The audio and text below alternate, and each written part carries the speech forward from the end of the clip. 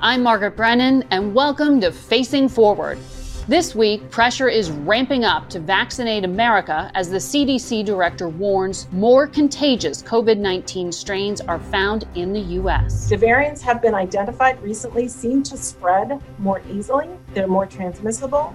New concerns are mounting over whether these variants could evade antibody treatments, once seen as a bright spot in fighting the disease. A little bit more concerning with the mutant that is now prevalent in South Africa, particularly its negative impact on some of the monoclonal antibodies that have been given for treatment. These treatments were used to help former President Donald Trump and former New Jersey Governor Chris Christie when they were diagnosed with COVID-19. These are lab-made antibodies, and they're similar to those in patients who have recovered from COVID-19. So they give your immune system a boost to fight the virus. Eli Lilly, one of the largest pharmaceutical companies in the world, makes one of the few FDA-approved antibody drugs. Ahead, we'll speak with the company's CEO, David Ricks, about what they're doing to keep up with the evolving virus. We'll be right back.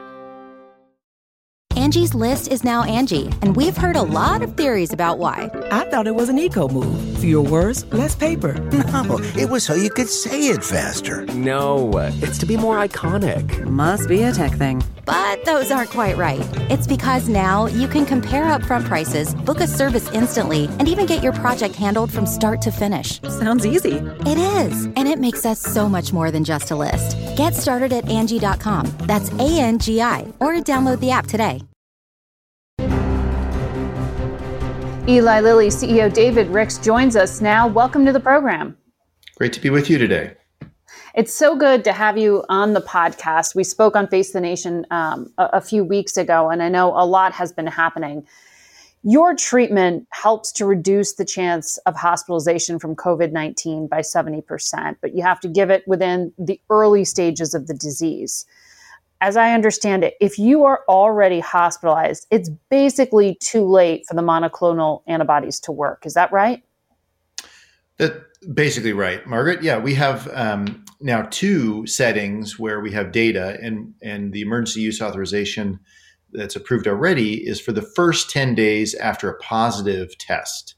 Now, it's some of the patients in that study might have been hospitalized within the first 10 days, so it's not exactly right that hospitalized patients couldn't get it, but first 10 days after the test. And we've worked with the FDA to define a high-risk group, those that are over 65 or have other pre-existing conditions are really the target patients for the medicine. We've heard a lot of concern in recent days about these mutant strains, for lack of a better term, of COVID, specifically the B1351 strain out of South Africa. It may evade vaccines and even these monoclonal therapies. I want to play a soundbite for you of what Dr. Fauci told reporters on Wednesday. Now, I want to make one mention about the monoclonal antibodies because they are more seriously inhibited in the sense of impacting on their efficacy by this South African strain. That's the reason why there will be attempts to develop even other antibodies that might be able to avert this particular problem. So can you translate that? Does your treatment work against B1351 from South Africa?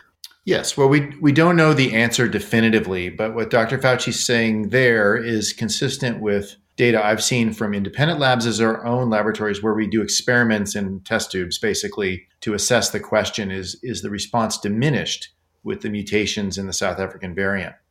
Just to step back, there's three emerging variants we're all talking about, the Kent UK one, South Africa, and now this one out of Brazil. To be clear, though, the Kent UK one, both our monotherapy and the new data on combination therapy, we suspect fully neutralize this no differently from the other types. And that's actually the wave we worry about right now hitting the US because it's been so successful in Europe, that strain. It's coming here. Just to clarify, Kent UK, that's B117, right? Correct. Okay. B117, which is now the predominant strain in the UK and across Europe and is present in at least 25 states in the US, growing rapidly because it's about 50% more contagious. But that strain, we have strong data to suggest will be equally effective against. The Southern Hemisphere ones you're speaking about, Brazil and South Africa, have more changes in them. And based on our early experiments, I would agree with what Dr. Fauci says. These monoclonal antibodies are likely going to have reduced activity against those two strains. But it is also possible, as he said, to create new medicines, new monoclonal antibodies that will neutralize it. And in fact, there's one on the shelf already from another company called Vir, where we announced this week we're starting an experiment with them so that a combination of bamlanivimab, our monotherapy, plus the Vir antibody will be tested, and that could be effective against South Africa and the Brazil variant. So if you collaborate with those companies to get those treatments combined, how long will it be before we know the results of the study that's underway? This study we're doing now will be a few months. The benefit of using an off-the-shelf one that's already been through other phases of testing is we probably could supply it and ramp it up more quickly. In addition, Margaret, we've said this week we also have our own novel, new monoclonal antibody that we think on paper should neutralize both South Africa and Brazil. Mm-hmm. And so that will take more like 6 to 9 months. So your competitor Regeneron said this week that its cocktail of antibodies does work, they think, against B1351. What's the difference between what they're creating and what you're talking about? Right. I know they said that. I wouldn't call them a competitor. We all want the same thing. We want to erase COVID. And given the constraint on supply for monoclonal antibodies, I'm glad they're working on this. And it shows the benefit of companies taking different approaches. What I have seen from the published experiments, and there was an experiment published this week, it is true they maintain more potency, but there was some reduction in potency with their combination against the South African strain, the 135 that you mentioned. I think this all just highlights that the virus is moving. It's a changing picture. So the first priority is vaccination to reduce the number of people infected, because the more people infected, the more changes that will occur naturally. And then we need science to keep track of carefully these emerging strains that require surveillance and doing genomic testing, which is not well done right now in the U.S. And then we'll need help from some regulatory authorities like the FDA to allow us to do basically what we do with the flu shot every year, where companies can change parts of that shot to keep up with the change in the virus without doing long-term, large-scale studies, because we're pretty confident that the science translates and with the safety of the approach. I think we're getting close to that with monoclonal antibodies, and we'll need regulators to help us with a pathway there. We spoke on Facing Forward last week with the CEO of Illumina, which is one of those companies that does the surveillance and the sequencing that you're talking about. And he was pretty stark. I mean, he said, "What we're only sequencing 0.3%. We need to be at 5% of cases to actually kind of even know what's happening within U.S. borders with this virus." So, I mean, from where you sit, is enough attention being paid right now to this? Is enough funding being thrown at this? Because the CDC says it's aware, but those numbers aren't really moving up that quickly. I agree with his comments, but just to step back, first of all, this cannot just be a U.S. thing. We've seen this virus moves and jumps continents much faster than we can control borders. Mm-hmm. So the idea that we can shut down all the borders and contain it, unless we want to live in a society where we really have a lot less freedom, is just not a reality with this virus and probably other respiratory viruses. So we really need a network across the developed economies where people are mostly traveling to and from to catch this. The second thing I'd say is that the public health infrastructure in our country is in a poor state. And I think that was fully exhibited during the early stage of the pandemic and the poor testing capacity. It wasn't until the private sector and other labs spun up. We need more base infrastructure in public health in the country, and that would include this kind of surveillance that you're talking about. Just to sort of bottom line this for people listening, at this point, is America prepared for these mutant strains? Because it kind of sounds like you're saying we're not, but we're trying to catch up. I think you have it right. I think we're not fully prepared. We were lucky that the UK strain occurred in the UK first, and they have a much better surveillance system than we do. They made a decision early to sample 7% of all cases, and that's well set up. The UK response isn't perfect to this virus. They've had a lot of death and outbreak too, but that piece they had right, and that strain appeared there. And so in some sense, we got lucky, and we have medicines on the shelf that we tested early, like our monoclonal antibodies. We know the vaccines from Moderna and Pfizer already work against that strain. What we have to do is get these tools in the hands of doctors and get them in patients' arms. That's fortunate, because if something like the Manaus, Brazil strain was that one, we probably wouldn't have detected it, and we know we don't have the proper tools yet. So I think we need to not count on luck. Don't go anywhere. The conversation continues with Eli Lilly CEO Dave Ricks. Ahead, we'll discuss the challenges with administering the antibody treatment. This spring, if you'd rather spend time enjoying your lawn instead of trying to keep it alive, there's good news. True Green is the easiest and most affordable way to get a beautiful lawn. All you have to do is water and mow, and they'll do the rest. Weed control, fertilization, aeration, and even some things you might not even think of. They'll do all of it, while you can do literally anything else. With True Green, you can have your lawn looking as good as a putting green. That's not hyperbole. True Green is the official lawn care treatment provider of the PGA Tour. True Green offers a satisfaction guarantee, and they have a verified best price promise, which guarantees you the lowest price with no compromise on quality. You do you. Let True Green do your lawn care. Visit truegreen.com to get the best lawn at the best price with the best people guaranteed. Have you ever covered a carpet stain with a rug? Ignored a leaky faucet? Pretended your half-painted living room is supposed to look like that? Well, you're not alone. We've all got unfinished home projects. But there's an easier way. When you download Thumbtack, it's easier to care for your home from top to bottom. Pull out your phone, and in just a few steps, you can search, chat, and book highly rated pros right in your neighborhood. Plus, you'll know what to tackle next, because Thumbtack is the app that shows you what to do, who to hire, and when. So say goodbye to all those unfinished home projects and say hello to caring for your home the easier way. Download Thumbtack and start a project today. So your company announced this week it has evidence that the monoclonal antibodies can be administered to those in nursing homes who've been exposed to the virus but haven't yet tested positive. So does that mean it can be used as a prophylactic to prevent COVID-19? We believe the study we announced this week in nursing homes does prove it can be used as a prophylactic very effectively to prevent outbreaks in nursing homes. We built mobile pharmacies that drove around looking for outbreaks, and then we set up in these homes and administered prophylactically our drug or placebo, and then measured whether the disease spread in nursing homes. We need to protect our seniors, and we could give monoclonal antibodies. In this case, when one patient was infected, we would then give it to every other resident in the nursing home. And we not only proved we reduced their risk of getting COVID by 80%, the disease was less severe, and actually there was an imbalance in death, so that 4 patients who received placebo actually died in the study versus 0 who got the drug. So we're saving lives as well. Those numbers are small, but it's indicative of the benefit in this setting. So when we spoke last time on Face the Nation, you described, that your drug needs to be administered by infusion through an IV.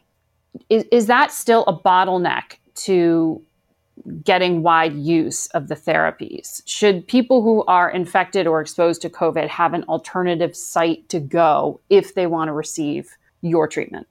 It remains a challenge. When we spoke, I think we were seeing that of the shipments we made to hospitals of the therapy, about 20% of it was being used in the week it was sent. That number's doubled since we spoke. So that's a pretty good improvement, but 40% isn't 100%. So there's still a long way to go.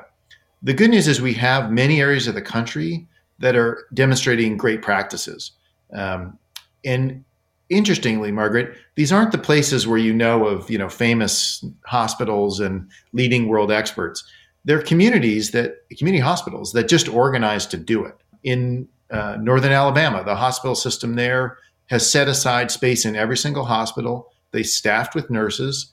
And they're one of the busiest hospitals in the country in terms of using the monoclonal antibodies to prevent infection. El Paso converted their convention center to an infusion center, and the city funded it. It's making a big difference there. So what would your advice be to the federal government, right? We have a new administration with the Biden administration, and they say they're trying to help iron out some of these kinks in the system. What's the lesson learned from what's worked in some of these localities? I think three things. The first is to make the bet on the therapy, right? This wasn't easy, but of course, there's a sense of desperation. We had phase 2 data and submitted it for emergency use, and experts, including at the NIH as well as in infectious disease societies, said, oh, it's interesting data, but we're not yet ready to fully endorse. We hope the data we released this week, which was the nursing home study, plus a very large phase 3 study for treatment that showed a 10 to 0 death benefit, along with 70% reduction in probability of hospitalization, will move them. And I think we need, doctors pay attention to those endorsements. That's important. The second thing is, as we were just talking about, you need people to rearrange resources. And I think we've learned through this pandemic in the US, we have a lot of capacity and expertise in our healthcare system. We're not good at moving it around. Mm-hmm. We're not flexible. The final thing is the federal government is talking about coming on top of the local vaccination effort with some impressive national efforts. For instance, setting up vaccine centers at NFL stadiums and tents with National Guardsmen who can vaccinate people. We need a similar kind of thing for therapy as well, in particular in the states that are experiencing really tough outbreaks. Maybe we don't need it all the time, but when there's the hospital system's overflowing, we need federal help to come in with extra resources. Okay, we're going to take a quick break, so stay with us. You're listening to Facing Forward. Rakuten's Big Give Week is back with 15% cash back. It's a festival of savings at hundreds of stores, including Doc Martens, Ninja Kitchen, and Hotels.com. Prep for summer and save big on beauty, travel, electronics, and more. It's one of Rakuten's biggest cashback events, and it's on May 6th through May 13th. Join today for free and get an extra 10% cashback boost. Go to Rakuten.com or download the Rakuten app today. That's Rakuten. Shoppers get it. Achieving a gorgeous grin from home isn't a total mystery with Bite Clear aligners. Just don't be surprised if all of your sleuthing friends start asking, "What's your secret?" Begin by ordering your at-home impression kit today for only $14.95. Bite Clear aligners are doctor-directed and delivered to your door. Treatment costs thousands less than braces. Plus, they offer flexible financing, accept eligible insurance, and you can pay with your HSA FSA.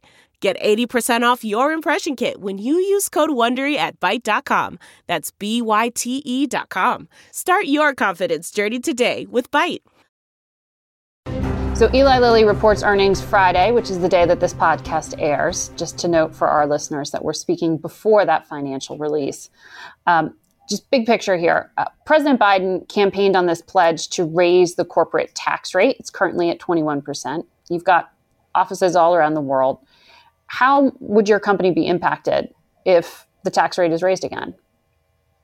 Yeah, it's a good question. We hope it's not. I think we lobbied and we're very supportive of the reduction because previously the U.S. was at 35%. This has a direct effect on where we place investments. What had happened in the pharmaceutical industry is almost all of the manufacturing sites that were built in the last 20 years when the tax rate was high were overseas. And there's been a lot of reporting on other parts of the medical supply chain that broke down in the pandemic. The same is true. So raising the corporate tax rate in our industry would be the exact opposite of the policy goal of repatriating manufacturing as well. Mm-hmm. Since that tax rate changed, I'll share with you, we have announced and broken ground on a very large new facility in North Carolina. We've expanded Indianapolis and New Jersey. And I think we'd have to reevaluate that if the tax rate went up. Now, it could go up a few points. Does that really change things? Not so much.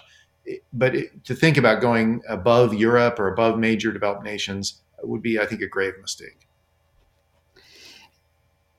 So the U.S. is the only industrialized country without a national paid leave mandate. The Treasury Secretary recently said that plus the lack of childcare support is hurting the economy right now in the middle of this pandemic, particularly when it comes to unemployment among women. Do you think there should be a mandate? Well, maybe our actions speak better than anything. Lilly has expanded our maternity and paternity benefits. So the paternity benefits 4-week, maternity benefit now goes a full 6 months paid.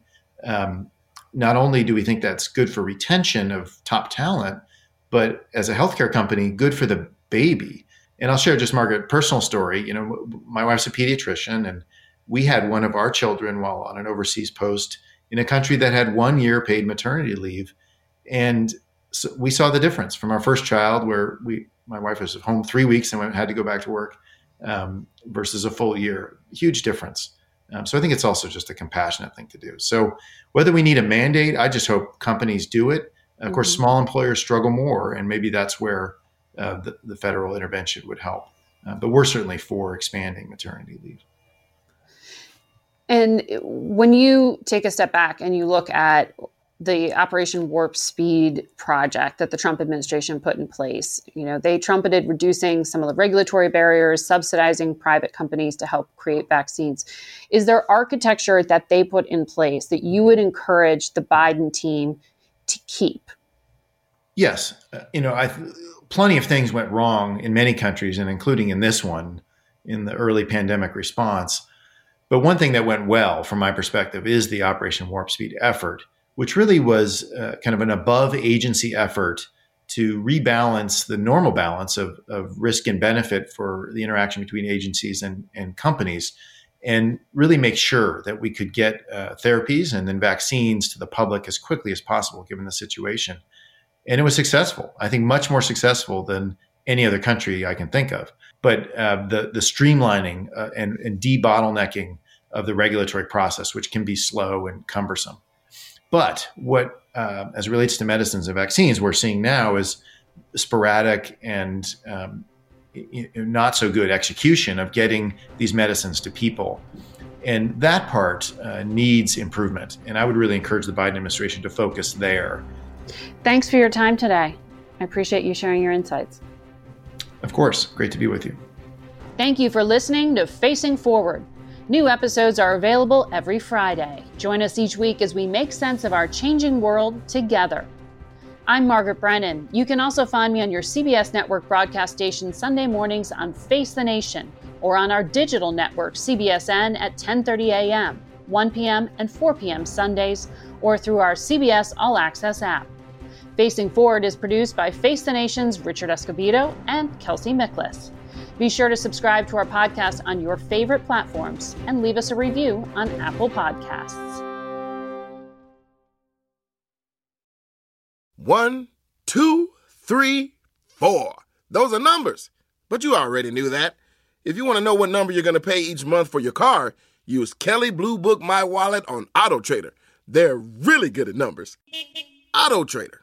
Get one of the most successful broadcasts in television history on your schedule with the 60 Minutes Podcast. Hard-hitting investigative reports, news, and culture maker interviews, and in-depth profiles are waiting for you in every episode. Listen to 60 Minutes ad-free on Wondery Plus.